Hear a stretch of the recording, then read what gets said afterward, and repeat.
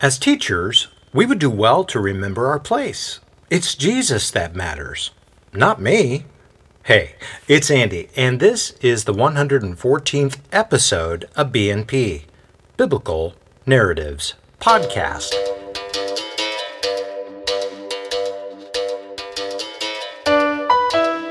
Biblical detail, historical context that puts you in the action. Like Paul, Peter, James, and the others, we are simply conduits of God's work. So, to place our teachers on a pedestal, or for us to think more highly of ourselves as teachers, is to diminish God's work in our lives and in the lives of others. In today's episode, Paul discovers some major issues going on in Corinth. They aren't pretty. Meanwhile, the city of Ephesus reaches a tipping point and makes a significant shift. What happens? Well, stay tuned and find out. With that, let's get started. As morning light emerges, Eliezer footslogs among the numerous alleyways that run between the apartment buildings. On one particular alleyway, he identifies the familiar row of dilapidated doors adjacent to the narrowly paved road. Splintered by both time and the climate, the row of doors are spaced somewhat evenly and stretch for several blocks. Behind one of those doors, Eliezer muses, sits an apartment within whose resident holds the keys to a portal into the demonic world. Finding his door, Eliezer boldly centers himself in front of it and begins to pound. "Wake up!" he yells out. "Wake up and open this door!" He continues to pound. Neighbors' doors open with the angry faces of those standing to see what might be the problem. "Shut up!" some yell out. "Stop making all that racket!" Unflinching at the wafting criticisms, Eliezer continues to relentlessly pound until the door finally creaks open. "What?" a voice yells out while the door opens only a sliver. "What do you—" The raspy voice stops upon recognition of the man standing in front of it. "Eliezer, what is the meaning?" Without waiting for an invitation, Eliezer thrusts the door open and marches directly at the resident, who begins to backpedal. "You," he yells out without stopping his stride, "you are directly responsible for my ruin." "Me?" the voice replies. "You accuse me? How dare you? It was you who sought me out." He steps towards Eliezer and comes toe-to-toe with the man. "It was you who employed me, not the other way around." "Big mistake," Eliezer replies. "A mistake I will not make again." "What is the meaning of this?" the raspy-voiced man defends. "You hire me to curse the Syrian evangelist. Your Jewish friends turn their backs on you after things don't quite work out as they wanted. And now you barge through my door without an invitation and accuse me of wrongdoing? I did what I was commissioned to do. The results were up to the spirits, not me. What don't you understand about this?" "That's just it," Eliezer replies. "I think I understand all too well now." "You understand?" the voice escalates. "You understand what?" "That you're a fraud," Eliezer bluntly blurts out. "You're dabbling with evil spirits who promise you everything and deliver nothing." "What?" the voice replies. "Get out!" "Oh, believe me," Eliezer shouts as he begins to make his exit. "I will, but know this. I have met the true God, the one true God who has defeated death and the grave, the one who rules over all, and the one who is unscathed by your pathetic dabbling in the demonic world." With a look of satisfaction, Eliezer opens the door and then turns around. "You are but a pawn, a worm in the demonic world, and they shudder at the thought of being confronted by the living God. You would do well to do the same." "No," Paul says in a matter-of-fact voice. "It really shouldn't be about parading oneself around as a disciple of yours or Crispus's or Timothy's or Apollos. For that matter, I'm glad I didn't baptize any of the Corinthians." "But you did," Sosthenes replies. "What?" Paul asks. "Who?" "Crispus," Sosthenes says. "Does that ring a bell?" "Oh, that's right." "Oh, how could I be so forgetful?" Paul replies. He then takes a deep breath as the memories begin to reappear in his mind. And Gaius. Yes, Sosthenes says. And? Paul scrambles to remember. As if now, able to focus, he blurts out, Stephanos, you're right. Oh my goodness, I baptized his whole family. Sosthenes smiles. Yes, which brings us back to our problem. Some of Crispus's disciples seem to be gloating to the disciples of other faith mentors. They are in essence bragging about how they are being taught by the former synagogue leader who was baptized by Paul. In disgust, Paul exhales and slams a hand down on the table. What the heck do they think any of that means? Well, that is the conundrum, Sosthenes ponders. Here, they are leveraging their connections with your involvement with Crispus's baptism as a means of superiority. They are making everyone else feel as if they are inferior disciples because of it. Clicks? Paul asks. Thinking for a moment longer, Sosthenes then nods his head. Yes, he says. Clicks. Apollos and his friend Zenas, Paul says. They're still around, aren't they? Oh, yes, Sosthenes replies. They have quite a following, those two. Paul nods. I see. So are their disciples doing the same kind of thing, trying to strut their superiority? Collecting his thoughts, Sosthenes then lets out. Yes, now that you ask, I do suppose there is some of that. You know how a disciple takes on the mannerisms of his mentor, right? Sure, Paul replies. It happens. Well, Sosthenes thinks aloud, those who follow Apollos have a certain look and feel about them. He attracts men that are similar to himself. They're all nice guys, but they are definitely go-getter looking to debate types. Okay, Paul replies. I mean, they don't necessarily parade themselves around, bragging about how wonderful their mentor is, Sosthenes muses. But they do like to challenge people and see themselves as God's special agents, as if they've been assigned to hold everyone accountable to the standards they have laid out. Now laughing, Paul looks over at Sosthenes and buries his head in his hands. This is absolutely absurd. Do you realize this? We're breeding a new version of Pharisee. Was I crucified for Timothy? May it never be seen that way. Did Apollos or Crispus die for the sins of the world? What possibly can these disciples brag about?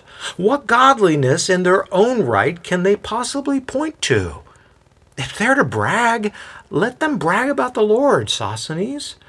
We're all in this boat together, and we're nothing apart from Christ, who has made our redemption, our right standing with God possible. Don't you see it? By not doing anything to stop this, we're paving the way for a far more destructive version of self-righteous Phariseeism. It's partly the reason why I've come, Sosthenes replies. Paul, we don't know what to do with this. Furthermore, we are beginning to implode with all the concerns that are taking us in several destructive directions. If we're to continue, we need to hammer this out. Self-righteous Phariseeism. That was me. And I have given all of that up to follow Christ, Paul sighs. Suddenly remembering, Paul then asks, My young Timothy, my son in the faith, what is he doing to address all of this? Timothy is doing what he can, Sosthenes replies. In fact, I've seen him struggle over this probably more than any one of us. Yes, Paul says, but what is he doing to deal with these matters? Sosthenes smirks. Timothy is not you, my friend. He is not a strong personality like you are, so he leads alongside the rest of us as best as he can, but it's not uncommon for us to get stuck and not know how to proceed. Which brings us back to you and needing your unique clarity as God's chosen vessel.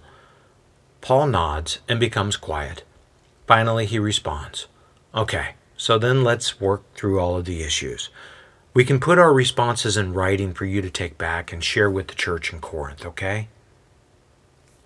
The door swings wide open, and a number of men walk out of the synagogue's courtyard. A solitary figure stands boldly in the middle of the courtyard. A high-pitched and nasally voice cries out, What are you doing here? You know you're no longer welcome in the house of God. Eliezer doesn't flinch and ignores the annoyance altogether. He looks directly at Elam. the puppet master who had turned the other leaders against him. Staring back at him, Elam gives a slight smile and says, You seem to possess an impertinent spirit, my friend. I suggest you heed the counsel that has just been offered to you. Magicians and those who associate with demons are by no means welcome in the house of the Lord. The law requires us to kill anyone who runs after other gods. Fortunately for you, Ephesus is not governed by the law of Moses. But I wouldn't test our patience if I were you. Smirking at the men just feet away, Eliezer shakes his head and replies, Isn't that rich? You commissioned me, and even gave me money to consult with the magician to get rid of the Syrian Jew. And here you are now, disbanding me from fellowship to tidy up your own guilt. Elam smiles as he looks around at the others. I assure you, my friend, nothing of what you claim is true. Even such allegations of false witness can be worthy of death according to the law. I recommend you leave, never to return or to bring your witchcraft among the people of God. To show your face here again? Well, even the laws of Ephesus may not be enough to keep you safe. The bonfire pops and crackles behind Paul, producing a vibrant glow behind his silhouetted figure. A large crowd continues to press in as he teaches. Do you not know, Paul continues as he looks directly at Emir, to tamper with sorcery is to invite the presence of evil into your worlds?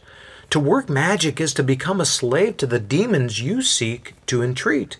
You have no idea what you're up against. You don't control them. You invite them to control you. They're playing with you, telling you what you want to know or hear, only to move you to do their bidding, to become their agents. Directly in front of Paul sits Emir and Yedaiah, two of Sceva's 7 sons. Emir looks back at Yedaiah. But that's not what we're trying to do, though, he whispers.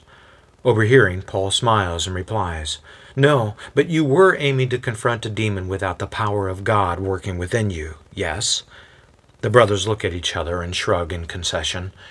Paul laughs and then catches himself. Sorry, I don't mean to make light of this, but 7 of you were savagely overcome by one demon-possessed man. Do I have that right? Gasps are heard throughout the crowd as many try to get a look at the young men seated in the front. Paul then asks, Is it okay if I ask you to stand up right now? Emir and Yedaiah both stand, and dozens of murmured conversations erupt.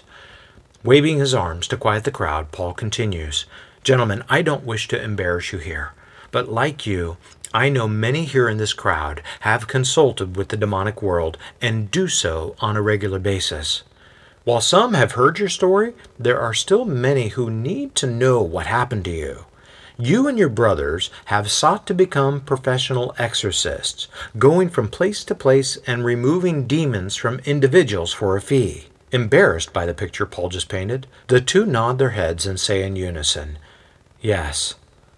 But the tables then turned, Paul goes on, when you met up with a possessed man who turned out to be much more than you bargained for. They nod, and more conversations flare up. Paul continues, You were simply outmatched by a spirit that was much more powerful than you. This demon-possessed man shredded all of you and would have killed you had you not gotten out in time. No, you were not consulting magicians necessarily, but you were messing around with something much stronger than the 7 of you. Paul then looks back to the crowd and asks, Don't you get it? When you mess with incantations, spells, mind-altering substances, with amulets, curse tablets, with bones, or any sort of magician or tool that seeks to summon a spirit, you are inviting the world of the demonic into your lives, and you are asking them to control your fates. What benefit is there to gain the world and forfeit your own soul in the process? Conversations light up throughout the crowd. What are we to do? A voice yells out. Not wanting to wait, Paul yells over the crowd, Stop messing around with magic and stop inviting the kingdom of darkness into your lives. Instead, turn to the Most High God who will protect you from the darkness. Turn to God who will guard you with the sacrifice of Jesus, the Son of God who became human and died for your sins. If you want the power of God in your lives, if you wish to rid yourselves of dark torment, then give up your demonic practices and let God do a permanent work within you. He's right, a voice immediately yells out. Paul looks back along with the rest of the crowd to see who just said those words. He then smiles when he makes out the face of Eleazar, who begins to move towards the front. Arriving at the front, Eleazar stands next to Paul and yells out to the shadowed crowd. "I'm telling you." "He's right," he says with fatigue in his voice. "Look, I know many of you from synagogue, and I may even know some of you who aren't Jewish.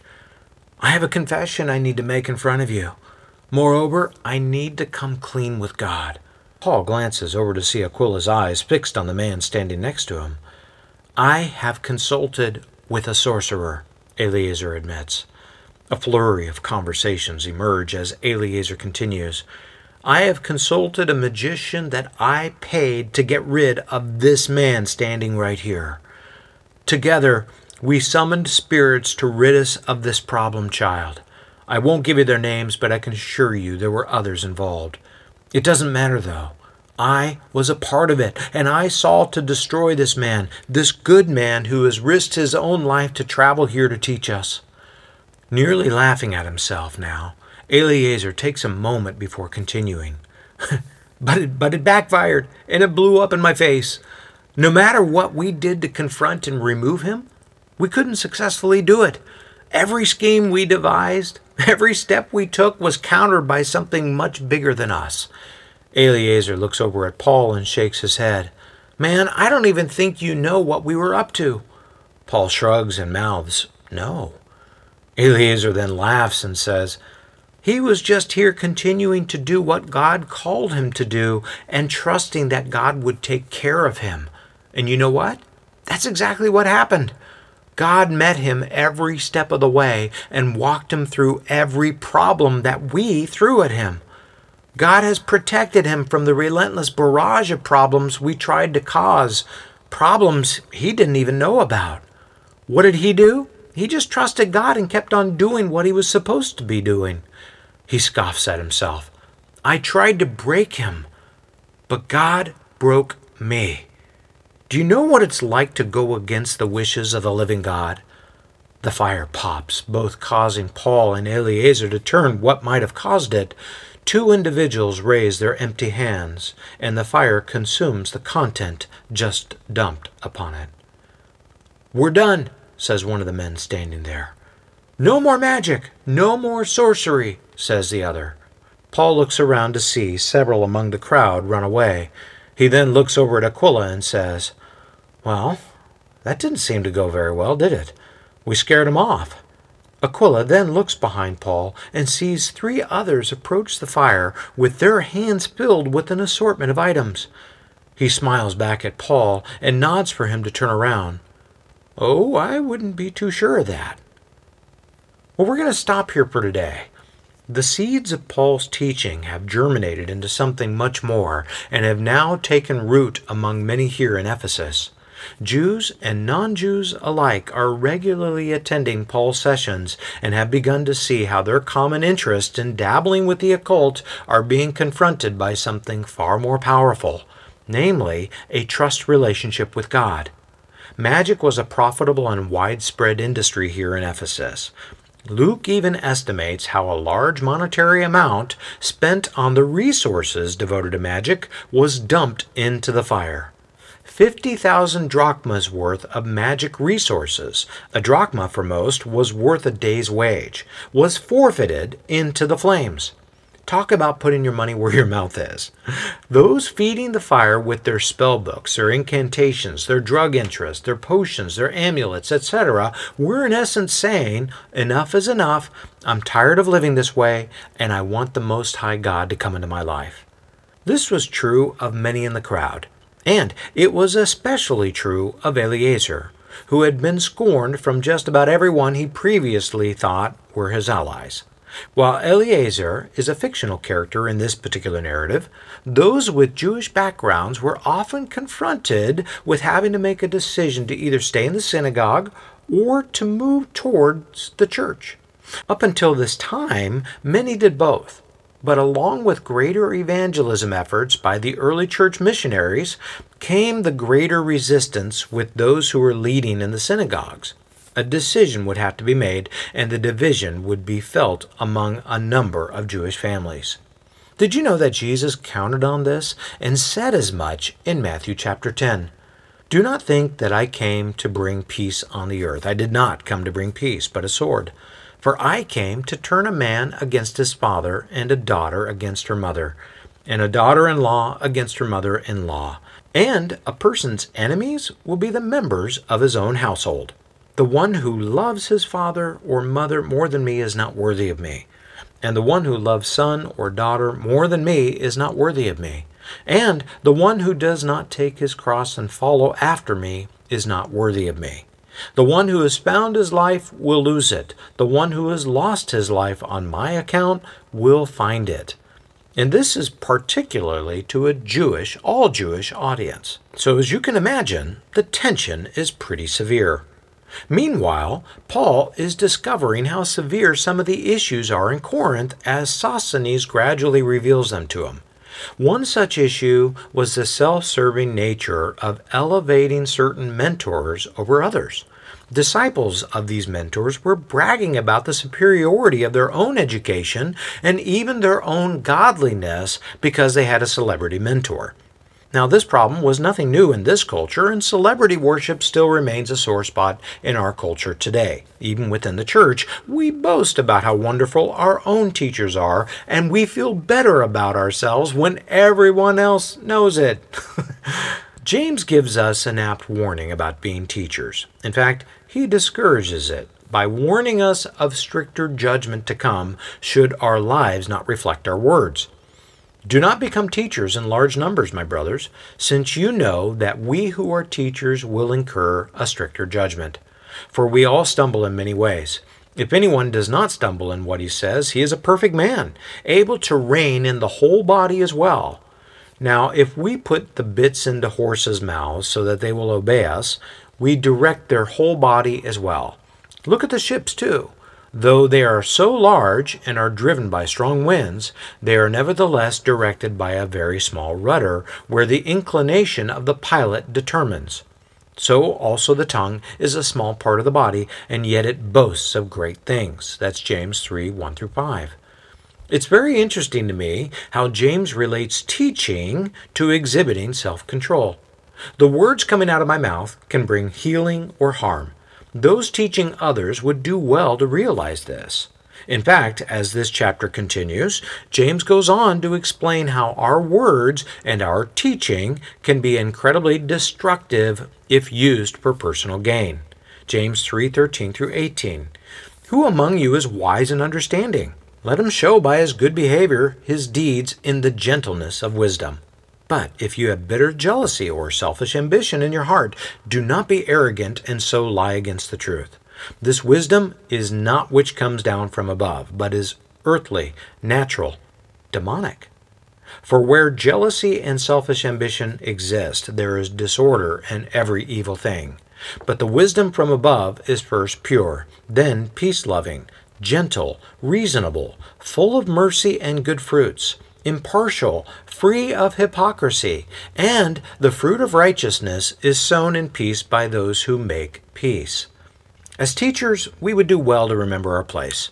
It's Jesus that matters, not me. Like Paul, Peter, James, and the others, we are simply conduits of God's work. So to think more highly of ourselves is to diminish God's work in our lives and in the lives of others. While each individual is responsible for her own faith development, teachers have influence, significant influence. Consequently, our words need to be thoughtfully considered, and so should our lives. In doing so, we will avoid all hypocrisy and not incur greater judgment upon ourselves. I should also point out that while both good teaching and godliness are highly influential in the lives of others, they are by no means automatic. My faith does not automatically grow just because you're teaching me, no matter how exceptional you might be. My faith grows when I trust God throughout the day more than I trust myself. It really comes down to something as simple as that. Of course, there is much more I can share about all this, but our time is up for this particular episode. Thank you for listening in, and may God use His teachers to positively influence you to demonstrate more and more faith in your lives. And with that, let's move forward together.